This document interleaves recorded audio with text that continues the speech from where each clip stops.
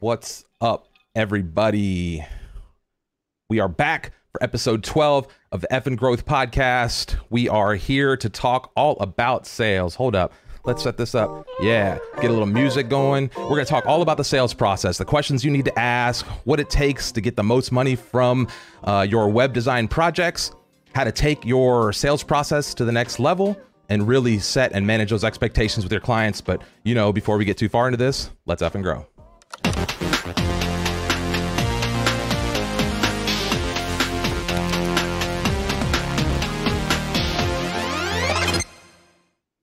Okay, what's up, Joe? Hello, Reimar. We got through the intro, by the way. If you're watching, everything was flawless. Let's keep it that way. No mistakes. That's right. Running show. Great. Today's going to be the day. It's going to be a perfect production.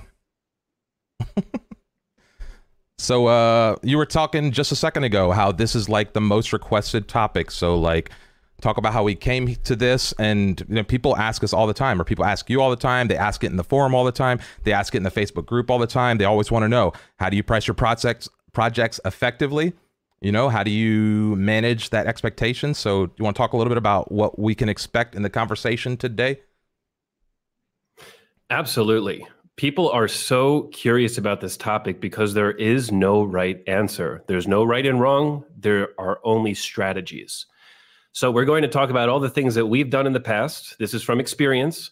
In the past, we've talked about GDPR and security, and we had a disclaimer that we were not experts. I'm happy to say that we are experts in this topic. This is stuff that we do every single day. So we're going through and giving you all the questions you need to ask, all of the topics you need to consider. And hopefully by the end of this, you will feel more confident in budgeting and quoting for projects in Webflow. Yeah. And we got a packed house today. We've got some of the crowd, some of the OGs in the house here. Let's see. Hi, Ezekiel. Hello, Mark. Grace Walker's in the house. Nick Jones, Christian Schmidt. Peter is here again. Peter Blanchford. I told him at the beginning, if we get to 100 concurrent viewers, we're going to build a Webflow merch store, Joe. So I've committed us to that. If we get to 100 concurrent users, we're going to build a small little merch store. So don't go sharing this video by any stretch. Whatever you do out there, just please don't share this video. Just kidding. Share the video. It's an expensive video. Yeah, Kyle in the house, Grace, Moshe. Okay, so let's get to it. Everybody here is interested to know, how do we set pricing? So Joe, let's talk about kind of setting a baseline. How do you get to a place where you're like, you know, this is what we do, right? Like people kind of expect a certain level of pricing from you. So how do you set that baseline? Where does that come from? Let's talk a little bit about getting from tier to tier. And we talked a little bit about this in previous episodes, so we're going to be kind of recapping here. But you know, if somebody's building a $1,000 website, how do they get to a $2,000 website? If they're building a $3,000 website, how do they get to a $6,000, a $10,000? You know, how are they getting to these baselines, and where do you kind of establish your starting point if you're just new to this? It's very important to understand that this is about establishing your baseline. We're going to be talking about numbers throughout this entire episode. You'll hear people in the community talk about all different types of prices in Webflow. You'll hear your clients and your leads talk about how they found other pricing from other people.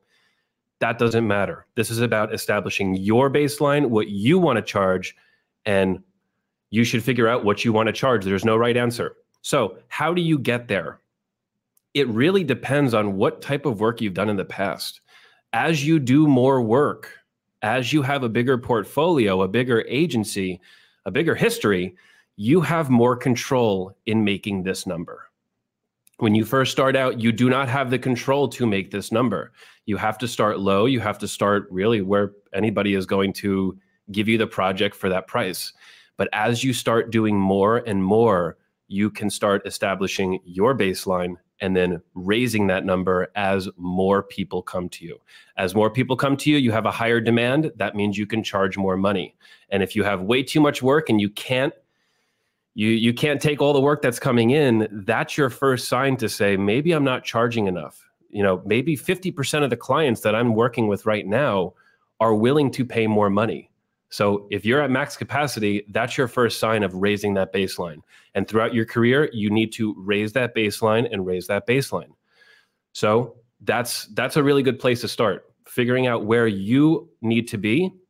And then as you become busy, as you need to expand, that's when you need to start raising that price. Yeah. And I think that's a good point to maybe just start out with, is this idea that we're not all starting from the same place, right? You may be the first time you're picking up Webflow or any web design tool, and you're starting to just get to clients. And so, like Joe said, you may not be able to ask that super high ticket value as somebody who's been working with the tools for 5 or 6 years. Does that mean you can't get there? Not at all. But you kind of got to go through your steps. And so many people, you start hearing somebody say like, oh, they closed a $50,000 deal or a $20,000 deal or, you know, a $100,000 deal, whatever it is. And you could get discouraged because you're like, oh, maybe I'm only charging a couple $1,000s for a website. But that's okay. You know, like everyone, again, has to start. They've got a place where they feel comfortable doing the work, right? And so a lot of this has to do with, what are your needs? What are you like? What does it take for you to live? Right? If you're living in San Francisco, it's different than you're living in the middle of Iowa, you know? And so, but maybe you could still charge the same money living in Iowa and put a lot more money in your pocket. So again, this baseline and kind of how you want to do, there's so much variability in when it comes to pricing and the quality of work and the type of functionality. And so we're going to try to go through all of that, starting with kind of how do you start asking these questions? Because what we're going to finish the show with, exceeding expectations, is something we harp on all the time.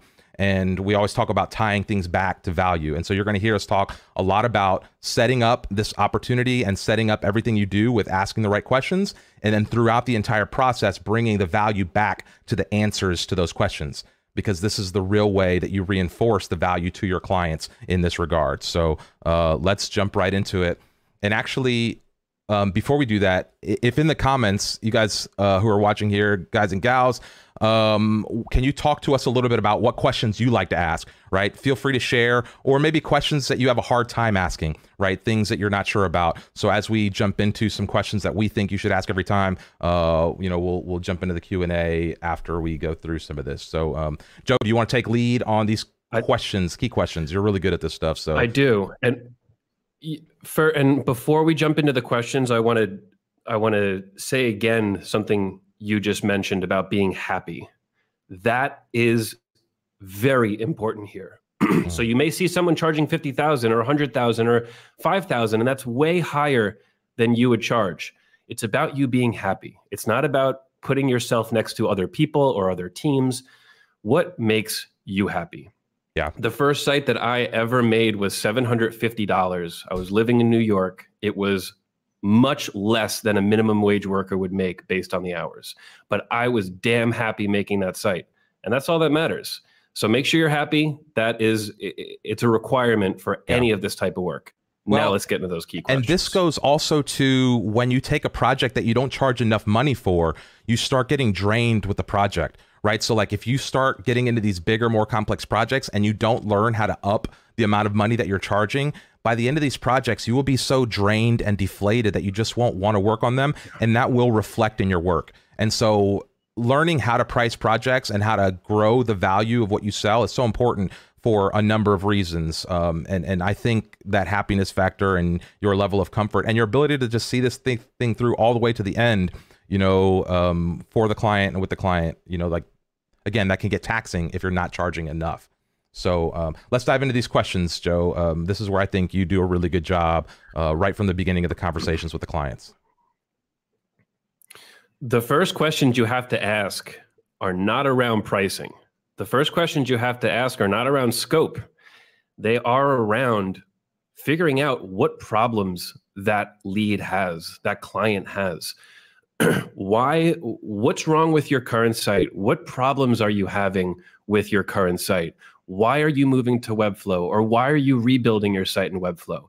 Understand what that client has as a problem and what they want to do about it, because that's why they're going to you and that's why they're paying you. So if you figure out what their motive is, you can then use your pricing and you can use your skills and your services to go and solve those problems. So that's the first thing, understanding why they want to give you money. Because if you understand why they want to give you the money, they are much more likely to give you the money. So that's step one. Ask those questions, be really transparent about it, and use that throughout your entire pitch. If someone has a problem with the way that their website scales, keep talking about how you're going to build a scalable website. If they have problems about updating plugins in WordPress, keep talking about how Webflow doesn't require that, and you're going to build a system that won't require any updates for anything.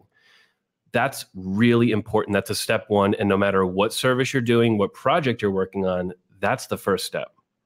Yeah. Yeah, I agree. We've got a lot of thoughts coming in here from the crowd about what they're asking, what they should maybe think about. Do we want to take a second here and look through some of that? Think about like a home, the budget needs to be made explicit. Yeah, so they're talking about budget. We will talk about budget. Let's see.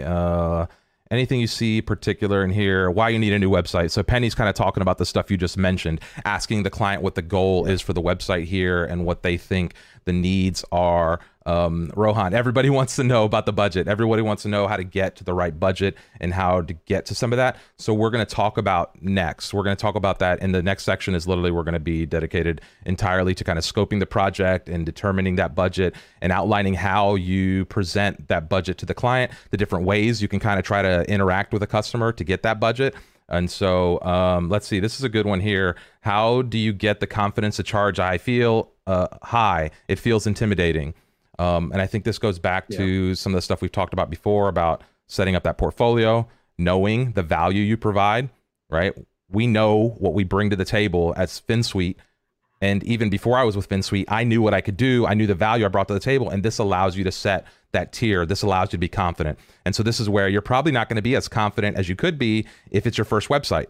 If you're 10th, 20, 30, 40, 50 website, now you're like, oh, I know exactly what I can do. And so you're a little more confident inside of that. And so any other thoughts there, Joe?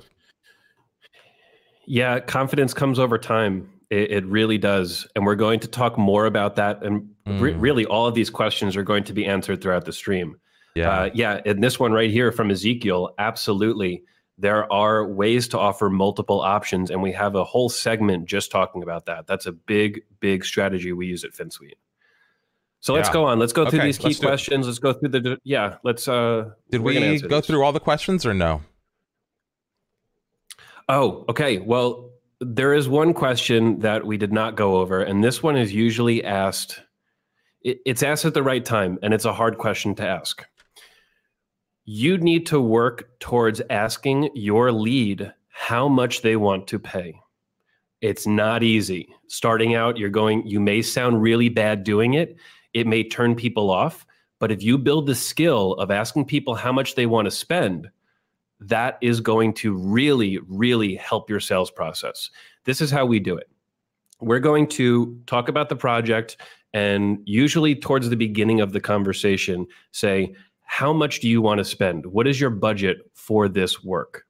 And the reason I ask is because I want to be able to put the right resources and time into this project so you're paying what you want and we're delivering what you want. That sounds good, and that sounds like you are trying to help them.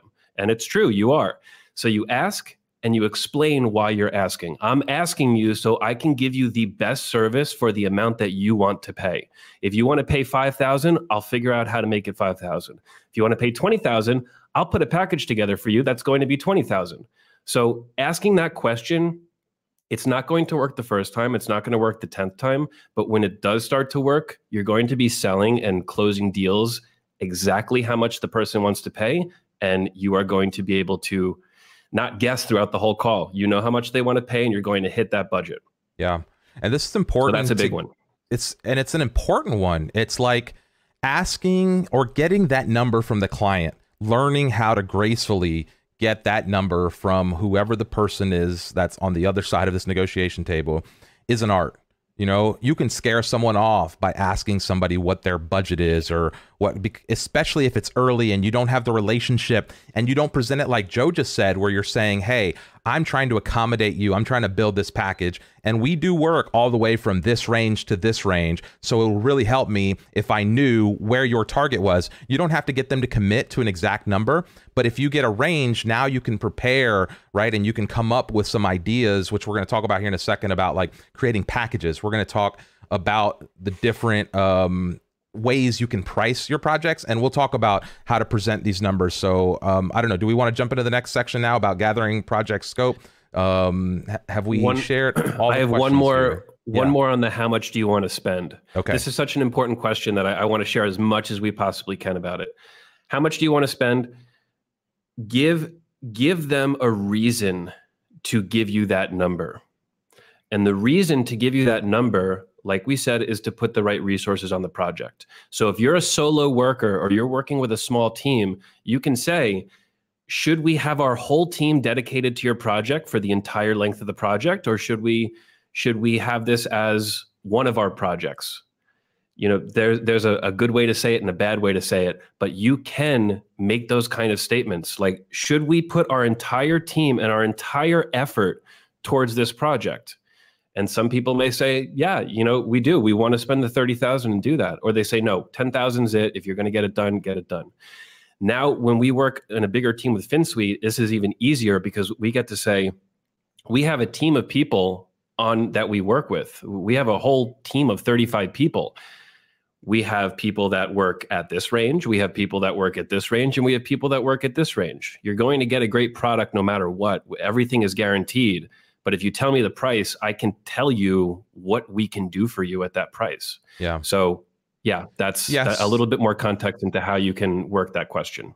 And that becomes a little bit more, it's easier for us to do because of what you just described. So let's try to put this, because most of the people watching this video are not that, right? They're maybe hoping to get to that. Maybe they've got a small team, they've got 3 or 4 people. And so you can still set up the structure, the value proposition, if you will, the same way Joe just described, right? Like, if you act as, and this is a great way to just act when you're dealing with clients anyway, as a broker that's working on their behalf, right? When you cross the table, right? A lot of people think a negotiation thing is where you're head to head with somebody. But if you cross the table and sit next to that person and you act as their like Sherpa, let me guide you through. I know you don't understand all this process, but a website is not just a website anymore. A website requires illustration. A website requires design. A website requires technical optimization. A website requires blah, blah integrations, right? And so now you start acting as a coach, as counsel to this person who's trying to buy from you, and you can now remove that negotiation tactic where it makes it easier for you to say,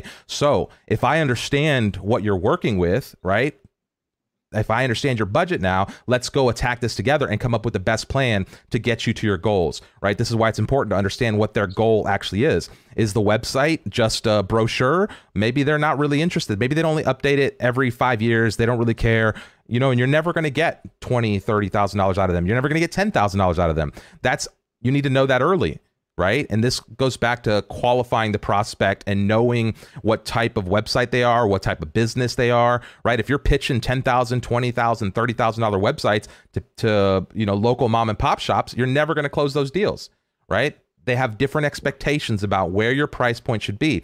And so before you even kind of get into any of the weeds that we're going to dive into here about project scope or how to present these different various options for closing, you have to really get good at understanding the customer. And we did what episode was that, Joe, that we dove deep into that, like how to really understand and how to sell the value of you and Webflow, I think it was, where we were talking specifically about that sales process, qualifying your leads, right? Because it doesn't matter if you ask all the right questions, if you're talking to the wrong person, those questions may not land anyway.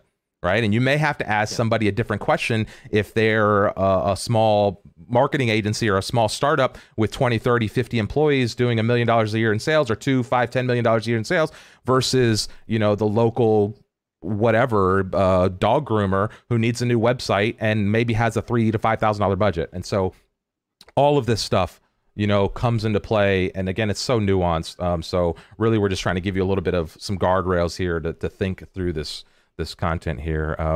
But once you've kind of got a feel for who that prospect is and what their goal is, what they need the website to do, what their timeline is, you know, once you have that foundation, then the next thing you need to do, and this is where questions again come in super strong, is understanding the scope of the project. Because you may pitch a $10,000 website, but at the end of the day, you might discover it was supposed to be a $20,000 website.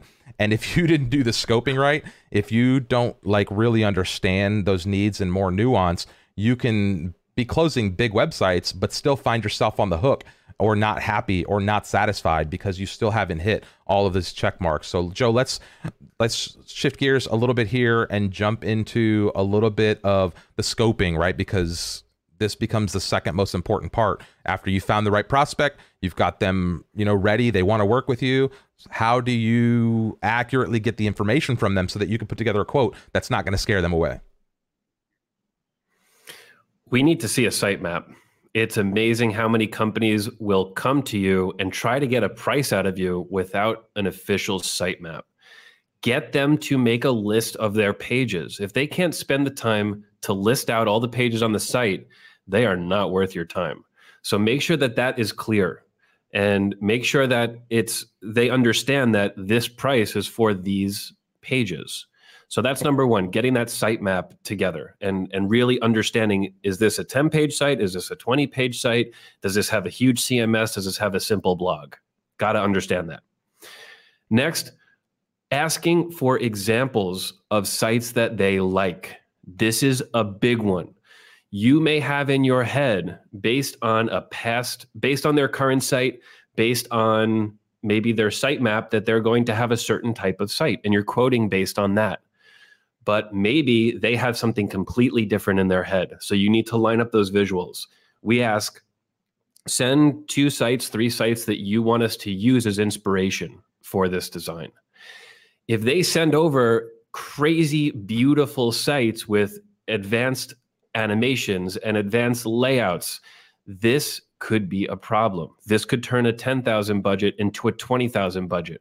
So asking for those examples is really important. So you're not only aligning in text on the page and content and sitemap, you're also aligning in the visual look and feel. Yeah, I think Ezekiel, that's all. I like the idea of a sitemap. Okay, yeah. Right. Yeah, I mean,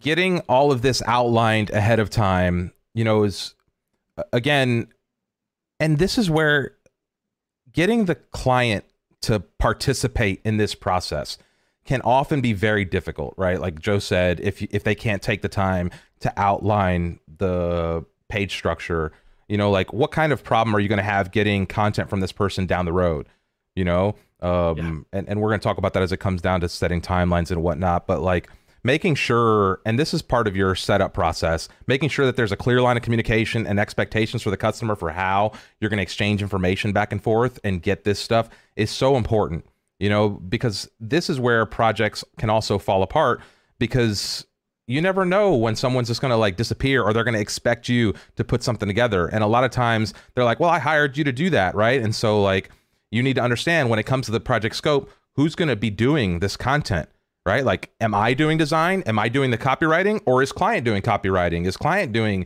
design or other things? One of the things that I wanted to make sure we talk about when it comes to pricing and understanding the project scope is that you need to break out these different services. You need to create line items. When you're trying to talk about throwing a $10, $20, $30, $50,000 project to somebody, if you don't have line items that explain what gets you to $20,000 or $10,000, like no chance you're gonna close the deal, right? If you just have some abstract number and it was like, I stuck my finger in the wind and it feels like a $20,000 project. Well, not very many people are just going to be like, yeah, that's good. We should do that. Like, this seems like a $20,000 project. But if you go through and you're like, design XYZ, illustrations XYZ, Lottie, animation, blah, blah, whatever. We need this plugin to integrate with so-and-so. And so again, going back to those key questions and refining that back to this level. And so that when you're delivering these project outlines, you're giving them basically answers to the questions you ask them, right? You're regurgitating their answers back to them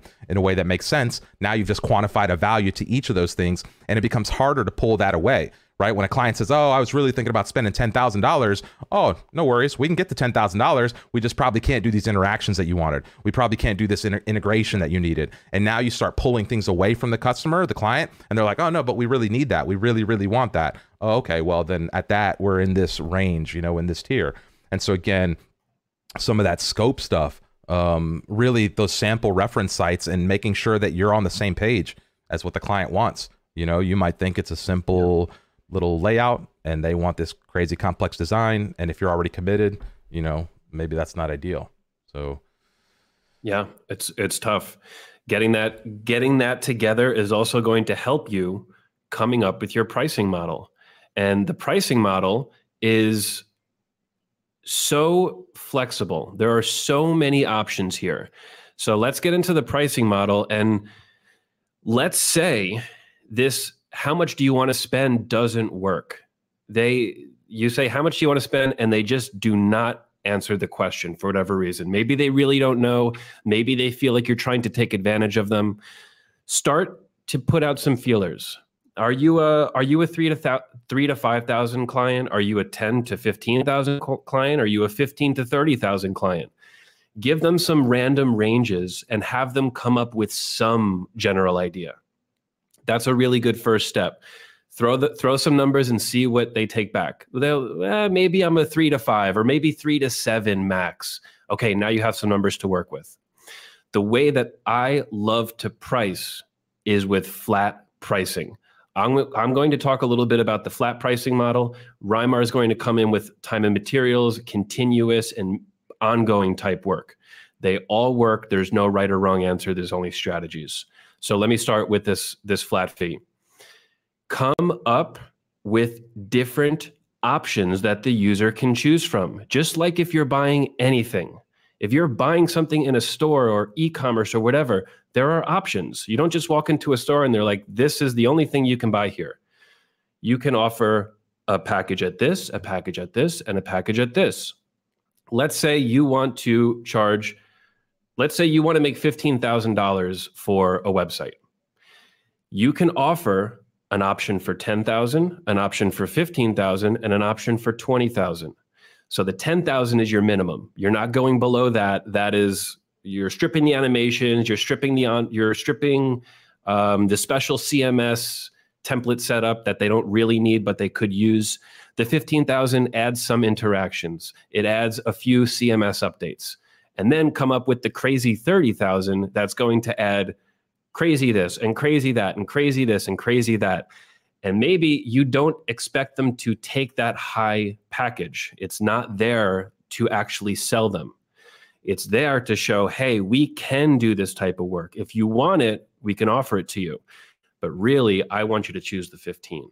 And having that 30 up there is going to make the 15 sound better. It's going to make the 10 sound better. And it's going to just give the user a lot of options. Give that client the option to really make their own decision, not just be given a price and that's it. It's a flat amount. If you give just a single amount, you could lose them. Yep. Nobody wants that. And this is a very common tactic in sales called the options close, right? You're giving people options. People like options. They don't like too many options, so you don't want to give them 5 or 8 choices. You know, the more choices you create, the less likely they are to make a decision. But 2, 3 choices is a great way to just kind of create, again, a range of value for them to understand. Like, okay, I can get in, and really probably your goal is to like set the one you want them to pick as the middle option, right? You kind of want, yes, even if you know, like Joe's saying, it's a little the high end, right? We've got this crazy kind of like, you're going to empower me to do whatever creative goodness I can do. That's at the top end. In the middle of the road, which is what you think they're going to pick, is like the thing that makes the most sense. And then you strip away some of the goodies and create that basic package where, you know, bare minimum, they still know they're going to get solid work. They're going to get everything they need from you. They're just not going to get a lot of the bells and whistles or a lot of the things that may take you to that next edge. And then you can get into, with these flat price projects, kind of what Joe talks about in other episodes about stacking, right? So if you close a $10,000 deal, deliver $15,000 or $20,000 worth of value, so that the next time you have your baseline, people are looking at your sites and they're like, oh, these are $20,000, $30,000 sites. Now you can charge, you know, that tier. Again, over deliver, and you step into that next tier. And so going back to setting up and bumping that baseline, you know, that makes a lot of sense there. But that's not the only model, right? Like Penny said something here about charging for discovery. Some people are building more consultancy types approaches, right? Maybe you want to charge hourly. Maybe you want to charge on a retainer. For a while, I was doing this, right? And this is another great way to just make a decent income if you want. And if you can find the businesses that need this kind of work but don't have the resources in-house, right? Maybe they want to take on web development, but they don't want to hire somebody full-time.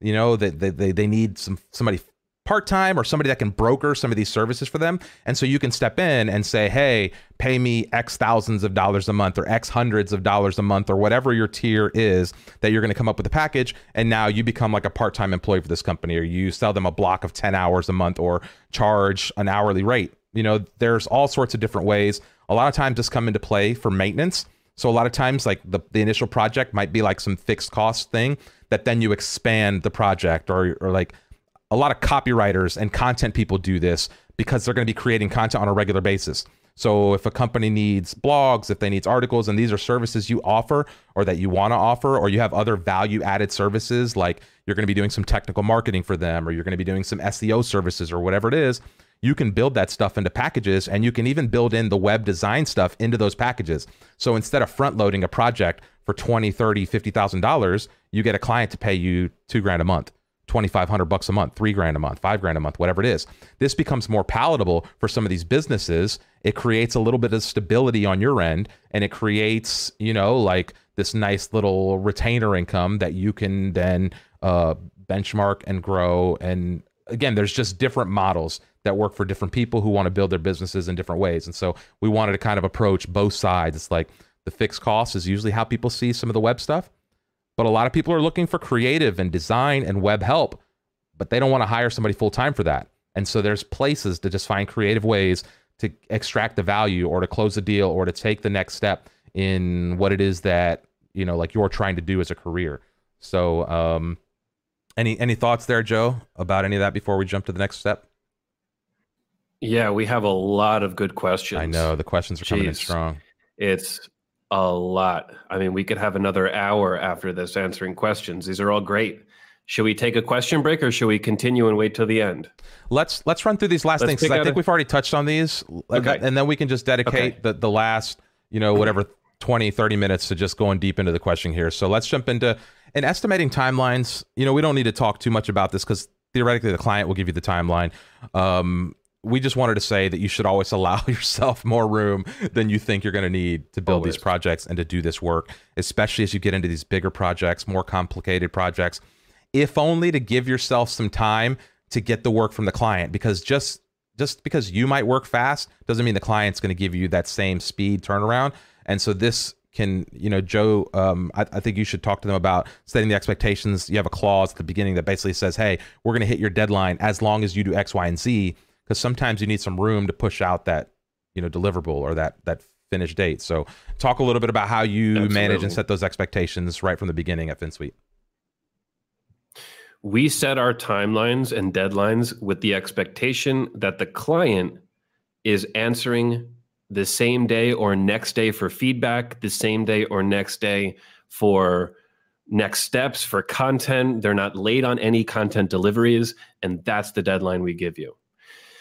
That usually does not happen. Clients are usually always late, and we have a piece in our contract that says, if you are late in giving feedback, if you are late in delivering content, this due date becomes invalid completely. You don't want this to always happen, and you don't want projects to deliver months after they're supposed to. So as a safe bet, make sure you tell this to the client ahead of time. Tell them that there could be project delays, and there will be if you are late delivering content, and then always give yourself the buffer. Always give yourself, I like to do 2x. If you think something's going to take you 1 month, figure that it's going to take 2 months. Not 2 months of your continuous work, maybe 1 month of your continuous work like you think, and then 1 month of the client being late, the client going back and forth. It just happens. I like to think that it's just part of this industry. Yep. Yeah. And so be aware of that, and be aware of that in quoting too. Every single time, there's always going to be delays. You know, like if anybody's done this for any amount of time, you know that getting that content from the client is always like pulling teeth. So always build yourself a little bit more time. That's really all we wanted to say about estimating timelines. You'll get better at this as you go, right? You'll start understanding, you know, like Joe said, it may be a week's worth of your time, but you may want 4 weeks to deliver that week's worth of your time, right? You may not want to just work full 1 week straight with a client. You have other projects, you have other things. And so this is how you manage other projects, is that you have to kind of allocate your time and block off time to work for various projects. And so, yeah, it may be a week or two of your time, but you may not have 2 solid weeks to dedicate to that project. And so you'll have to space it out over the course of 2 months. And so again, this gives time to go back and forth with clients, whatever it is. And so let's jump into that last little bit, which is going to be kind of reiterating how to get that money. You know, Joe talked about the options closes, you know, and this is going to all tie in. Exceeding expectations, tie back to the beginning, you know, making sure you're hitting all those questions, all the pain points, right? The reason you ask them at the beginning what problems they have with the website is because at the end, you should be theoretically providing them solutions, right? And so as you start presenting the solutions, if you've done a good job from the beginning to this point, it just seems like a logical solution to say yes. You know, you've done a good job of becoming their consultant. You've done a good job of like stepping around from in front of them at the negotiation table to sitting next to them. They trust you. They think you're guiding them in the right way. They obviously like your work. This is why they're talking to you in the beginning. They've seen your portfolio. They've seen your existing stuff. And so like, you've already got a lot of the things. Now you just got to ask for the close. You know, you got to put this in a way that makes it easy for the client to say yes. And you need to ask. You can't be afraid to ask. A lot of people, especially starting out, are afraid to ask for those big numbers.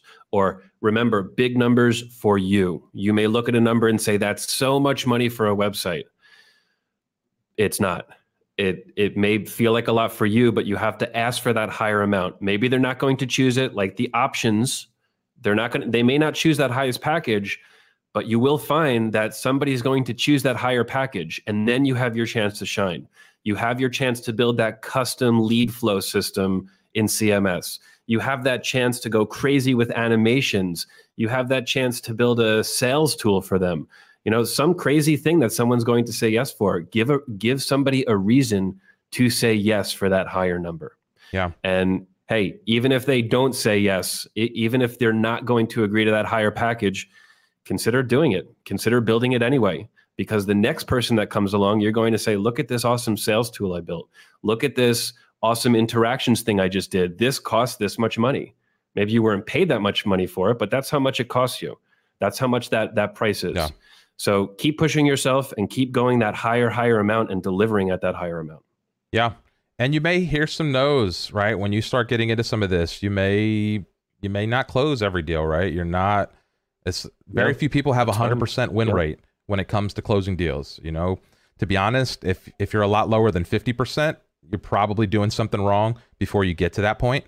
You know, like you should be pretty close to 50% or higher on a lot of these deals if you're getting to the place where you're presenting money, right? If you're presenting a dollar to somebody, a dollar amount, you should be closing those at pretty high percentage because you've done a lot of things right up to that point. And it should just make logical sense, you know? And so if you're doing a lot less than that, if you're sending out 10 proposals and only closing 2 or 3 of those, I'd be interested to know like what your process is leading up to that. Because I bet you're skipping some real vital steps to either building or presenting the value or, you know, whatever it may be. There's something else probably that's structurally wrong there.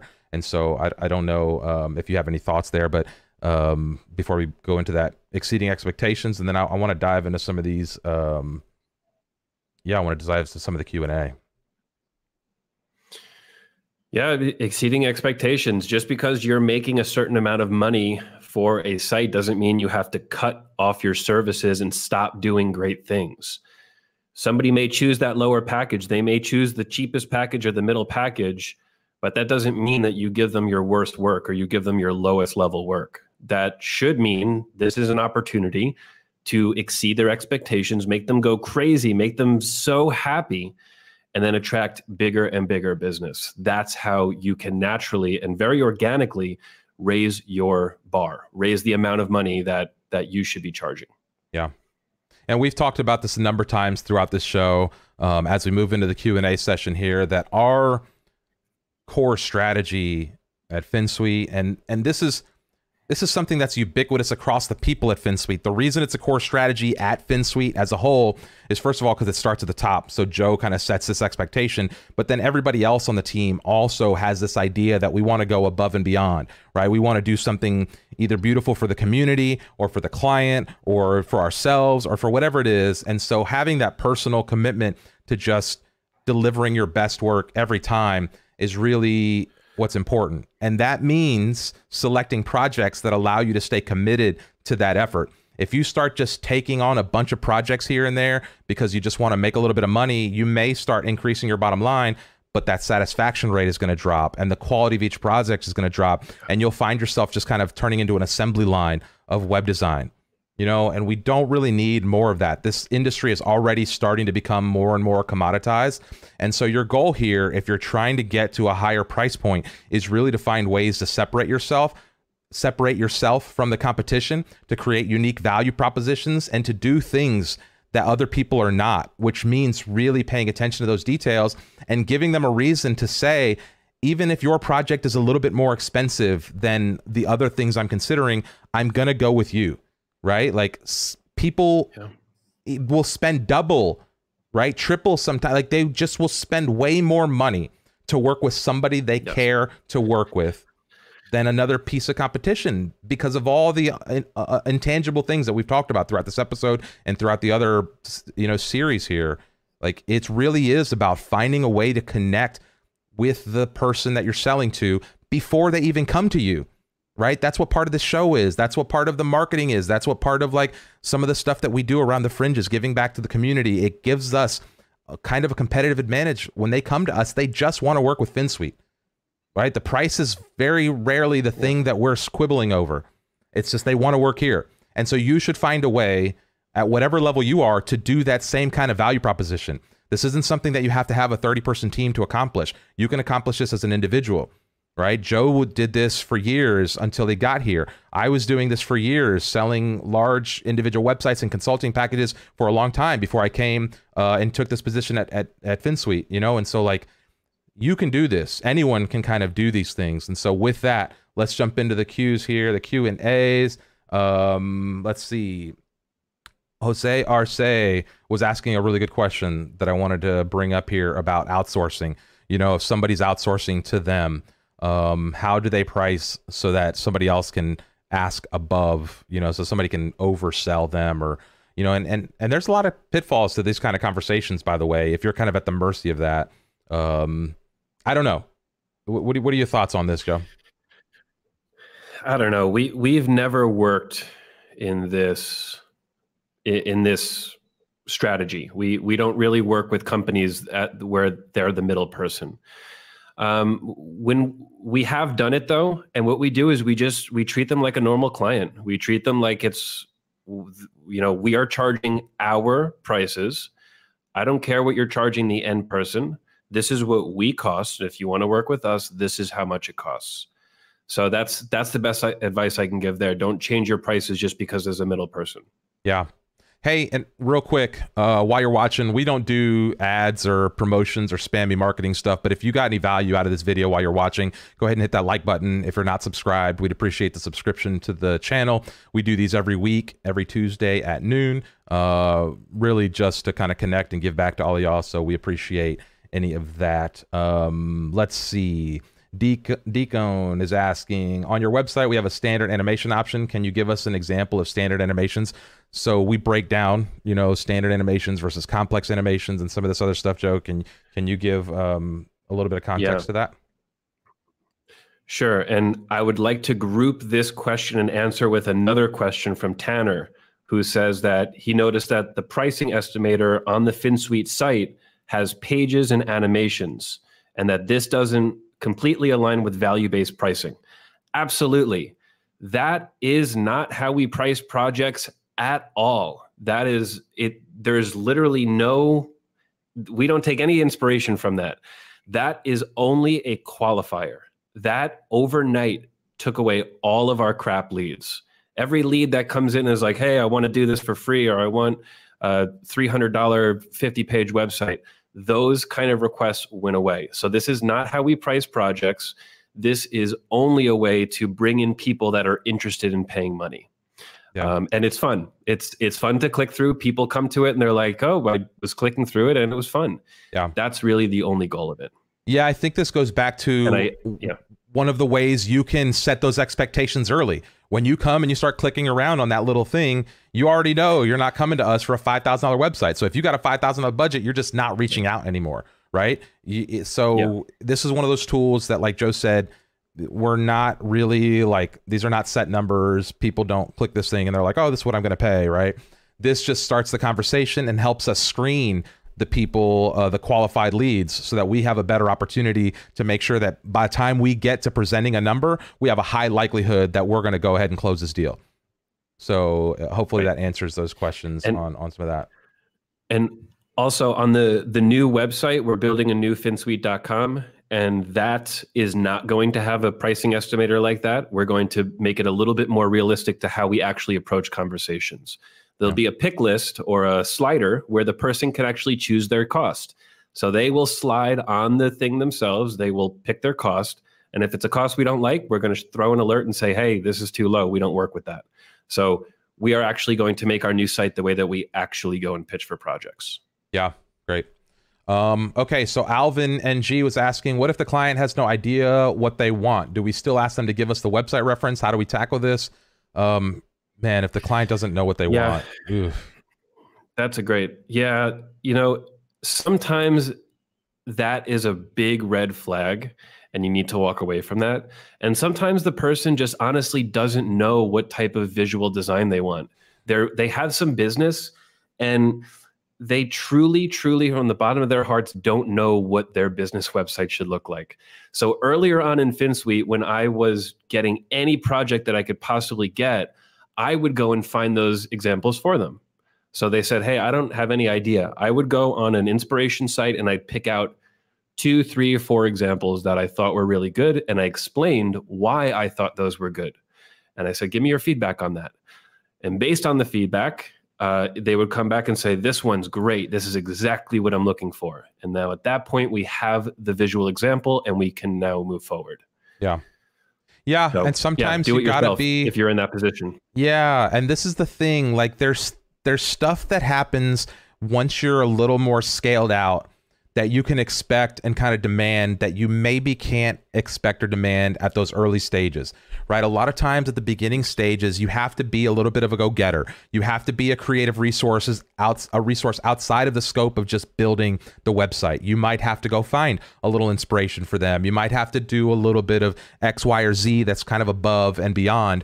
But this is, again, how you build a name and a reputation for doing these kind of sites. And what that does is it gets you into tiers where you can start working with more sophisticated clients.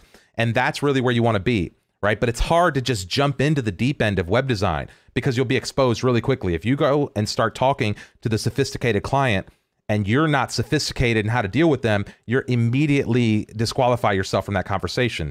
And so really it's just about learning how to, deal and manage with these expectations all the way through. Penny is bringing up another point here. She works with a lot of clients who don't know what they need, so sell an extensive discovery process. This is another thing, going back to pricing and ways that people get value, right? So like maybe you want to charge for a discovery phase. This is something, again, that you're dealing with probably a more sophisticated client. Not a lot of companies, not a lot of small mom and pop shops are going to pay you $2,500, $5,000, whatever you want to charge, even $1,000 to do a discovery phase. But I think this can be really important, right? You may sell this as an add-on service to say, let me help you figure out what it is that you need. Client that you don't know, let me do some research. Let me put my team to work. And this could be a line item on your budget that you could help you get to that next tier. And so all of these are creative ways to, again, understand the needs, go back to, tying your value back to those needs and how you solve those problems. Yep. Let's see. Milton Amaya said something like, I feel like my proposals lack. I'm not sure what they lack, but I would also say that a lot of people spend too much time worried about their proposal, right? They spend too much time worried about this fancy document, and it has to be a brochure that's like archival and every page is perfectly designed, and none of that shit matters, right? Nope. Like the biggest deals I've closed have often just been emails back and forth. You just couple Yeah. email and back and forth. You send a little Word doc or something with some bullet points, some assumptions, some basic shit. You got a deal. And then you can hash it out with a properly defined statement of work and a contract or whatever. But what are your thoughts on that, Joe? As far as like, I think people put too much emphasis on like what their proposal looks like or how it works or all that. That's too much. I agree.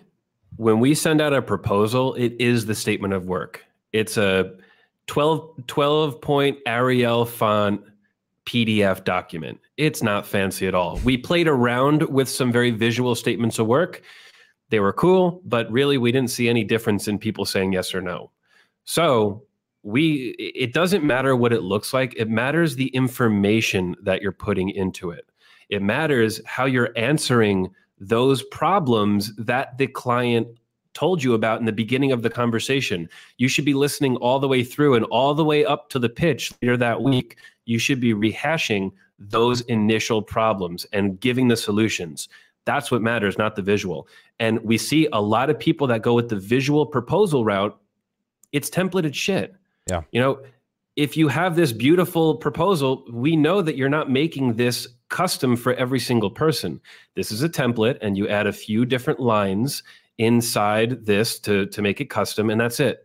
So it is a strategy. It can work for some companies, but I don't think you need it. And we do not do that at all. Well, and there are places where some kind of really refined document makes a lot of sense, especially if you have to go through channels. And these are typically for large projects that have to go through some kind of pure procurement process where you need different layers down chain to be able to understand the full nuance of your RFP or your response or your proposal, where you're not going to be able to physically present some of this stuff, or you don't have relationships with the people who need to see these things, right? So it's like maybe you're dealing with some kind of, you know, purchasing officer, and they got to take that up chain to their, you know, executives or whatever it may be. This is where a little bit more meaty proposal could make some sense.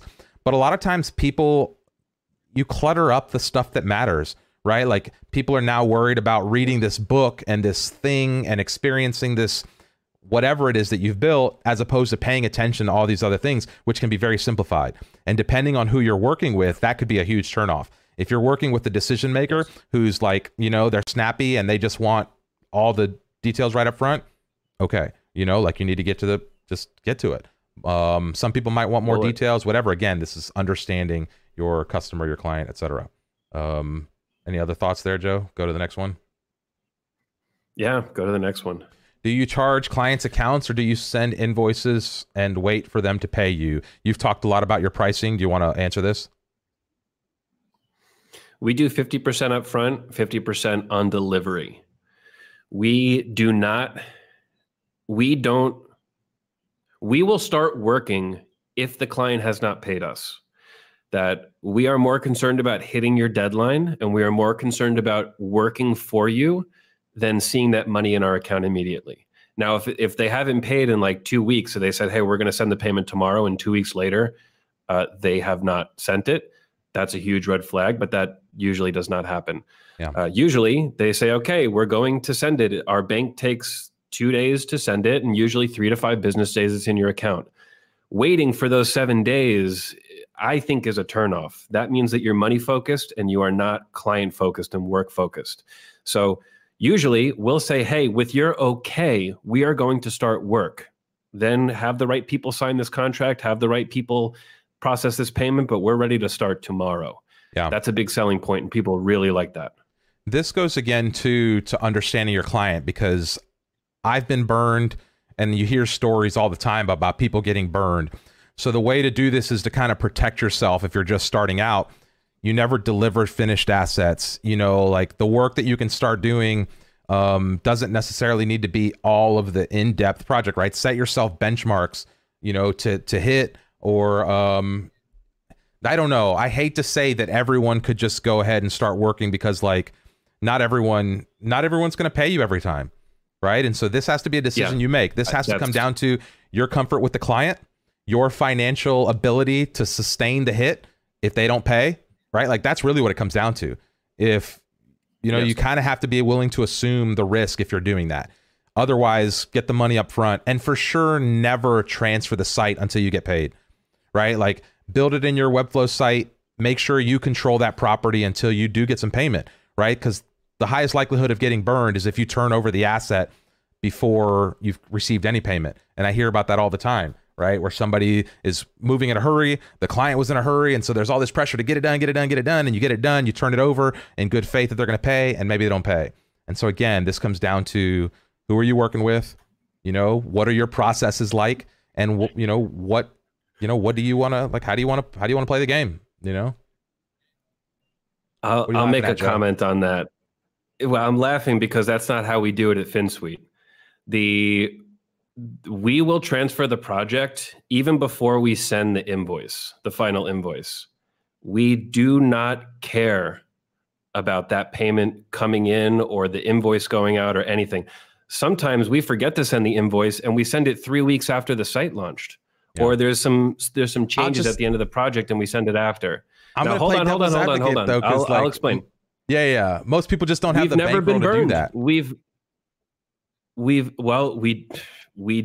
don't have the bankroll.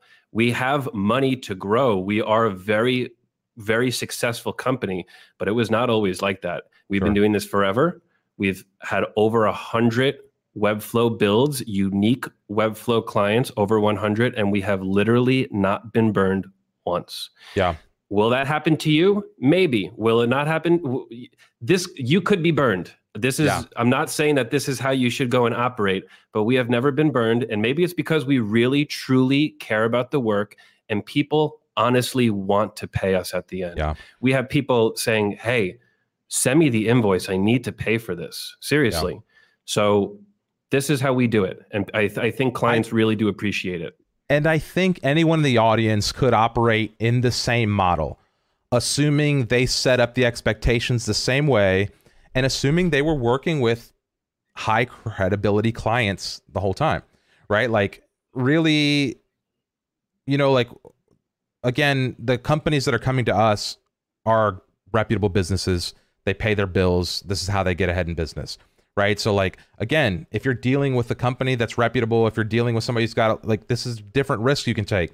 If Joe Schmo calls you and they don't have a website, and there's no information to be found about them, and you don't know what profile this business is or whatever's going on. Somebody wants to start a startup and they're going to pay you with exposure and some little money once they start selling their courses and blah, blah, blah. Like, that's where you start getting into trouble, right? Like, that's where you start running into places where you're dealing with people who are not really serious about building a quality website. Maybe the website is not a core part of their business. Maybe they're not an established business. And so again, I think this really comes down to the type of clients you're working with. And you may need to set some protections. You may want to be completely open. Again, I think that comes down to the risk you're willing to accept and the types of clients you're working with. And also know that we don't take on cheap clients. If somebody is writing a message and I think that they're a cheap person and they are trying to lowball them as much as possible, they're an instant no. See you later. Goodbye. So maybe there is a bit of a vetting process that I don't even know about that is just getting rid of all the people that are trying to lowball. Yeah. Okay, let's see. That's not what I was meant to click on. This one. How much does it cost for a company not to have a website? Depends on what business they're in. Let's see. Same with other clients. Anything? Let's see what's coming in here. How do you price NGOs or startups? I think it's kind of the same approach. You still have to understand their needs. Yeah. You still have to like ask the right questions and do the right scoping process. A lot of people think that because they're working with a nonprofit, they got to give some substantially discounted service. And for certain things that makes sense to do, and other things maybe not, right? If the nonprofit is trying to achieve a goal of standing out and raising a bunch of donations, they may be willing to pay a nice, pretty penny for a website to help them do that. And it doesn't make sense for them to look for a discount bargain basement website to do that effectively. And same thing for startups, right? If it's a startup and they're pre-funding or whatever it is, like, listen, this is why the no-code space exists. So I tell them, you got two options. You either build it yourself or you pay someone like me to build it, or you find somebody else that's in your price point, right? So like, again, a startup that is serious about doing what they're doing is either going to be doing it themselves or they're going to pay the right people to do it for them, right? We build websites for startups all the time, and they know that they want some of that secret sauce. Again, that's one of the reasons they come to us. And so I don't know that your pricing strategy should shift too much based on who you're selling to. Joe, any thoughts on that? Yeah, we don't have any different pricing. When people come to us and say, hey, I'm a startup and I want a low price, again, that's an instant no. We don't get bargain hunters. Bargain hunters are a big red flag. So you're either paying our price or you're out the door. Yeah, I agree. Victor Crew thinks I'm cutting you off, Joe. So I was laughing. Everybody's I don't get that feeling. I don't get the feeling. Damn it. There's also but thank you for the feedback where I think there's also like this delay you're thing not talking too. at all. I'll just shut up for the rest of the show. There's like this small delay we deal with also. So that comes into play sometimes. So it may seem like we're doing that, but we don't try.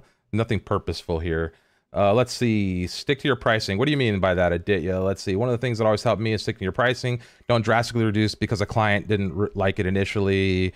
Yeah, that's a good point too, right? So if you put a $10,000 project out there and somebody says no, don't come back and, oh yeah, I'll do it for $5. I'll do it for $5. You know, like, you know, you do better at the beginning. That's a good point. You know?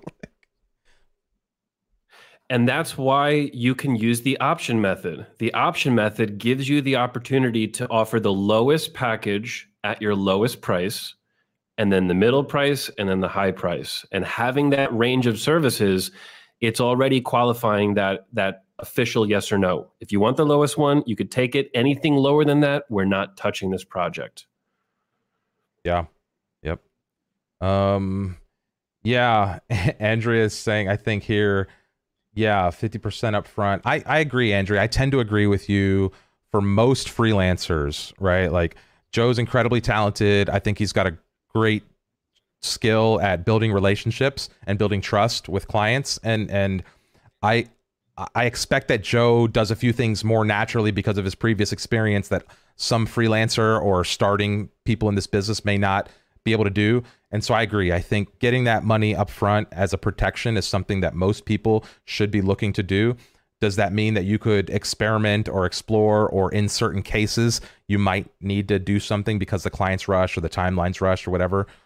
Sure. I also see that. Jay's bringing up a really good point. Another, Go ahead. Another thing to really consider is as you work with bigger companies, it's not the person you're talking to that sends the money. We work with some clients that have a ridiculously bad turnaround time for payment, but we know it's going to come. We'll finish a project and not be paid for 3 months because this person forgot this and this person forgot this, but they eventually pay. Yeah. So also be aware that the person you're talking to, if it's a legit company, they may not be paying. So there are some instances where you do jump in right away. This is actually a really good point.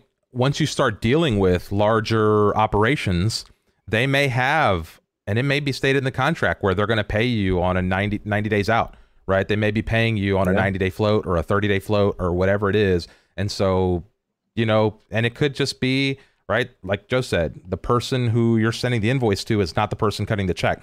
So they got to send it to so-and-so, and it sits in their inbox for a week. And then, you know, that gets processed, and then the person's got to cut the check. It sits on their desk for a week or two or whatever it is. And so like, yeah.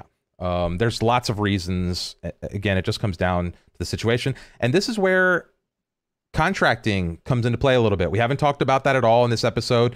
You may need to have a little contract that you want, you know, this goes more than just copying and pasting some contract out of, you know, some templating service. You may need to talk to a lawyer about how to structure this stuff so that you can get them to sign this contract. And then at least if they don't pay, there's a little bit of recourse, or there's a little bit more, you know, kind of expectation that there's there's a verbal agreement, right? There's a contract to pay. So even if they haven't paid or whatever, those expectations might be, you know, more well accepted. Let's see. Penny, that's a good point. Yeah, pre-deposit, you can start with project planning, hold. Yeah, this just goes back to, again, like, what do you want to do? You know, how do you want to set it up? There's a good question. Do you give the client revision rounds? So how do we deal with revisions, rounds of revisions, updates, scope creep, things like that? Yeah. I'm going to give another answer that a lot of people are not going to like and probably not follow. We don't have any revision rounds. It's a pure, you ask whatever you want. We are going to make you happy until the very end of the project. Sometimes that does hurt us a little bit.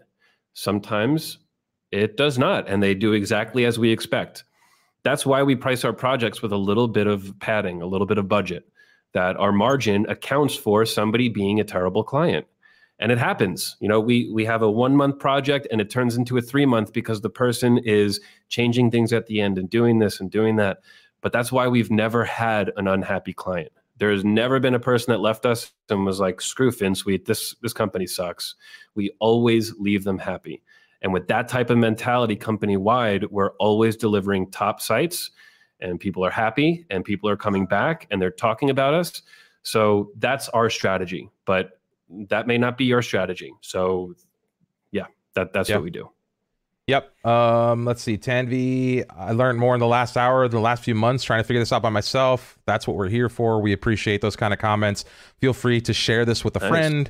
Again, if you're not subscribed, go ahead and subscribe and hit that like button. That helps YouTube, know that we're doing and providing some value here. So let's go back to this proposal question, because Grace writes here, I spent time designing a great proposal layout because it's important to me, but I built and once and reuse the exact same format for everyone, an easy process. Yeah, I'm not saying that you shouldn't have a nice little something to look at or that you can't build value in that realm, right? Like, I think the point I'm trying to make when it comes to proposals is that don't get too lost in creating this elaborate presentation every time you need to like present a project, because I know early on in my career, I did that, right? I spent so much time thinking about what this proposal looked like. And every time I was trying to customize it and tailor it and make it like just, and I was spending so much time on this thing that as I got through the process, I started realizing it wasn't really helping me, because I would have those instances where somebody was in a hurry and I just sent an email and I would just type a bunch of bullet points out and kind of like give them the rundown. And I had good success with those. And so I started seeing like, maybe this isn't as important. So Grace, I don't want to say that, it's not a valuable thing or that you can't create value, especially if you start using that to like share a little bit about the company, maybe about the process. If you want to introduce the team, sure. All these things are good ideas, especially as like you're growing and scaling and experimenting. Just don't get wrapped up thinking that in order to close a deal or in order to close a big deal, you have to have some of these things, right? You can start doing that. And then as you grow, maybe it becomes valuable for you to create some kind of asset like this to share and to, especially if you find yourself repeating the same questions, right? Maybe you want to include a FAQ section. Maybe you want to include some other stuff that just makes sense to help people understand your process. I think that's a great idea. The caveat was just don't get lost. I'd like to add to that. Yeah, please. Yeah. So Grace, to what Reimar says, it's not about having the design. The design is fine. You can have a beautiful proposal, but really what it comes down to is what's inside of it. And a lot of times people that have the designed presentation, their primary concern is the design. It's not the content inside. So as long as the content inside is the leader, and that's what you're actually focusing your time and energy on, that's what matters. Because at the end of the day, they're going to choose the best pitch, the best content. They're not going to choose the best designed presentation. Yeah. Yeah. And Mark, kind of carrying on to this, is saying that I think the hardest part is being clear what's excluded. Right. So I think in my mind, sometimes those proposals or the contracts are really to outline, like, first of all, the scope of work. So you want to start with what it is that you are doing. But I think that having some clear rails in there, we talked about this before, like I always have a list of assumptions, where I did when I was creating proposals. I don't really deal with a lot of this now, directly with the clients, but creating a list of assumptions is a good thing to do, right? To say, hey, we're assuming that you're creating the content. We're assuming that you're doing X, Y, and Z. And that can be real clearly stated so that they know. So when you come back to any issue, it's like, no, we agreed at the beginning, you and your team is doing X, Y, and Z. And so for sure, the proposal and that statement of work can be a good place to kind of set some of those guardrails. We have a good question from Anthony Moss. Do you use a lawyer for your contracts? Great question. So we do, and we started it like 2 weeks ago. Up until 2 weeks ago, it was just a bunch of copy pasted things put together. Now we are starting to work with companies that it's kind of embarrassing to send that out to. So we work with a lawyer. We now have our official master services agreement, and it feels great. For the first time, I feel confident sending that document out and saying, "Hey, this is our agreement. This is what we want. This is telling you exactly what we're doing in simple terms, no legalese." Yep. And we feel protected. It feel good, and it's clear, and it's equal, and it's approved by a lawyer. So yes, I would recommend going with a lawyer. Yeah, and it's something that, especially as you're growing, you may start out and you may go to some template site and you may copy some pieces, and as you go, you'll edit and update that, whatever. It's no big deal when you're in the, couple $1,000, $5,000, $6,000, $8,000 range, 10,000, whatever website. Once you start getting into that next tier, this is where it starts to make sense, because you screw somebody's business up that charge you $50,000 for a website, they're probably not just going to okay, or let you fix it. You can get into some real trouble, right? And so once you get into those bigger companies, they have different expectations.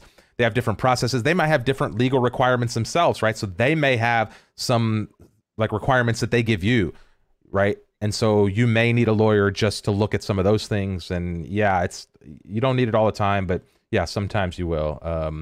Jay made a good point earlier that I don't think, did we address that? Yeah, go ahead. Just a quick follow-up. Anthony came up with a follow-up. How much would we budget to have a lawyer look at that contract? What I would recommend doing is to create the contract yourself, write out what you would want it to do, and then have the lawyer edit it and revise it. This is going to save you a lot of time and effort and a lot of money. If you just say, "Hey, lawyer, just write me this," it's going to be a lot of hours. Yeah. So have that template, have that base, make your adjustments, and say, change what you need to change so that I am protected. And the odds that if you do it the other way, you're going to get what you want are slim to none, right? Like if you just call some lawyer up and you're like, "Hey, I need a privacy policy for X, and I want it to be natural and blah, blah, and simple to read," you're going to get some convoluted article that doesn't say anything of what you want. It's some boilerplate template that they just have on the shelf that they're filling in with whatever. So yeah, you take the first swing at it, and then you have a lawyer put the legalese or kind of check that. Jay, again, I think I brought this comment up before, but we didn't spend much time addressing it. It 100% will cost you more money taking on bad clients than it will passing on them. You may think, "I'm getting a quick win. I'm going to put this money in my pocket. Everything's good. I just closed another deal." And then 6 months into it, or 2 months into it, or a week into it, or whatever it is, you're just so frustrated with this project, right? And now you're like, "I wish I could give you the money back." The client's calling you at all hours of the night. They're never happy with anything, and they've well exceeded the scope of this thing. And you got to find ways for these trigger points. And maybe, Joe, we should have an episode about what are red flags, right? Actually, I think if you go to the show, red flag episode, sure. There's a suggestion up there about how to get rid of bad clients. There's one of the topics. So this would be a good time to point out to everyone that you can vote on these episodes, right? If you'd like to see us talk about a specific topic, if you'd like to see us talk, or dive into something that interests you, go vote. Go to growth.finsuite.com. Check out the list that we have brewing there. You can vote for any of those topics. We've got a ton of cool topics coming up, or you could suggest your own. So let's see. And let's also talk about next week. Next week, we have how to optimize your Webflow workflow. And we are going to have a special thing for anybody who's here watching. So if you're here, you watch this episode, I think we should keep them waiting. All right. Now let's tell them. Let's tell them. Tell them. Let's tell them. All right. We have built our own CSS naming convention in Webflow. We call it the Client First System. And the Client First System is a Webflow system built for our clients. And it says, "Hey, clients, We're building the site for you. You want to edit it after? You want to do things with it after? You maybe want to work with somebody else, a different Webflow developer after. We are building this site so anybody can go into it, understand what's going on, and start to grow the site. So next week, we're going to be talking about that, and we are going to have some giveaways, some freebies, some clonable giveouts for the people here watching for the client first system. And we are close to, and we're close to launching it. This is the last round of beta. We've been using this internally for like 6 months now. We've iterated, and now we're going to beta it with all of our effing growth listeners. And it's dropping next week. So you better be here. Yeah. And it will only be available for during the show. So we're literally going to make it clonable during the show. Or maybe we'll just even collect emails and we'll transfer the projects, or I don't know how we're going to do this. But we're literally only going to make it limited release. What we're looking for is now more live feedback from people using it in the wild. And so we're going to do limited release for all of the people watching. And then we'll do a formal release, you know, a few months, maybe a month or two down the road once we get all the feedback, or a couple weeks down the road or whatever. The other thing, let's see, Rohan just reminded me here, we're looking for somebody to help with content and production, post-production work on this podcast. Show notes and just different things. And so like if anybody out there is watching and taking diligent notes and you're kind of already like studying and breaking this stuff down or kind of whatever, we'd love to chat with you. We're looking for someone to kind of help with the pre and post production work. We won't go through the full job description, but if you're interested there, reach out to communications@finsuite.com. Rohan, can you share that email in the chat so people can reach out on that? But yeah, if you're looking, that would be great. Let's see. Anything else we need to chat about? Wow. Look how far over time we are. That's great. I think that's a great thing. Yeah. Hey. We have all these questions. People are, you know, we could do three episodes of this topic. Yeah. Yeah, I think the pricing stuff is one of those things that you can never talk too much about. If you're like, if you're early in your career and you have questions about this, there's just not good places to find this stuff that you don't have to pay somebody a bunch of money to take their course for them to tell you exactly what we just broke down in an episode, you know? And so like, let's see, this is better than an Apple t-shirt. There you go, Peter. I appreciate that. Let's see, anything else? Props for FinSuite. Are there field tutorial on clonable sites? Helped me a lot. Yep. Glad you guys found that useful. Nice. Let's see. Share a statement of work. Okay. Brian M is asking, can we share a statement of work so we can see the format? Maybe.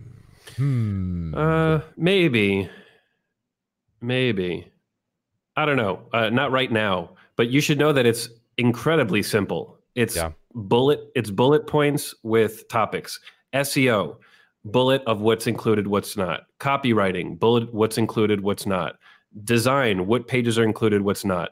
It's a person-to-person explanation of what we talked about previously on the phone. Just bullet points, nothing fancy. So yeah, that's what it is. Maybe we'll create a sample one and share it out, but we obviously can't do that right now. Yeah. Jalen, you charge for copywriting? Yeah. No, we don't. We absolutely will not engage in copywriting. That is not a service we offer for a number of reasons. Yep. Ariel, do you ever accept payment in something else other than money, like service or something like that? No, I do not recommend that. Yeah. That's one of the red flags for people that are trying to be cheap, or possible red flag. It could be honest, but usually it's hey, I don't want to pay any money. How can I get free stuff from you without paying money? So yeah, that's an auto no. Yeah. I agree. Like a lot of times, if they're not willing to put up the money to do the deal, there are some instances, especially early on in your career, where barter might make sense, right? I'm not saying you shouldn't consider barter. It might make sense starting out. You want to like do a thing with somebody, sure. But if you're looking to scale your business, you should be looking to grow revenue based on website design. And to grow revenue, people need to pay you money. And so that's kind of it by definition. Let's see. Anything else? I think that's probably good. Pay me in Bitcoin. Okay, well, that's still money technically, right? So you could, yeah, for sure. If you want to accept Bitcoin, I had some clients that were paying me in Bitcoin for a while. They had a huge mining operation, and it was easy for them to do. I had no problem taking payment in Bitcoin. It just, again, it depends on what you're trying to do. This will be the last one, I think, here. Any update on the JS Webflow course? I just responded there. Okay. We have a lot of content for a JavaScript course. It's complete, and we are going to start filming very soon. And then we're going to produce the videos, and then we're going to release it for you. Timeline, I do not know. Yep. Quentin, you're awesome. We appreciate you. Again, thanks for hanging out with us today. Why doesn't FinSuite have a Discord with voice chat? That's a good question. I think we're exploring different channels that we can play inside of. So stay tuned for some more updates on that, as well as other episodes and things like this. So I think with that in mind, I think that's it. I think we're going to wrap this up. Yeah. This is another successful episode.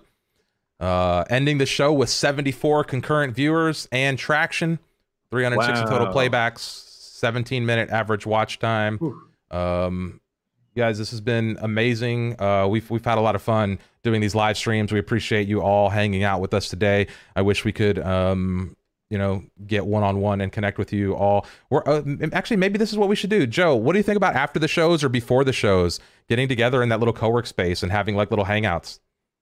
You know, like little, like maybe some of this Q&A stuff happens like one-on-one. So yeah, leave a thought in the comment. Leave a comment for us if you would like to see that. If you would like us to have like hangout sessions afterwards where we can get more intimate, more one-on-one, break off into small groups, etc., that might be fun. So, okay, nice. That's all. Marcos, the template is not available yet. That'll be available next week. You got to tune in next week. Same bat time, same bat channel. Okay, vote for the next show on the website, growth.finsuite.com. We will see you all next week. Adios. Oh, play the outro. Damn it. Oh, you were so close.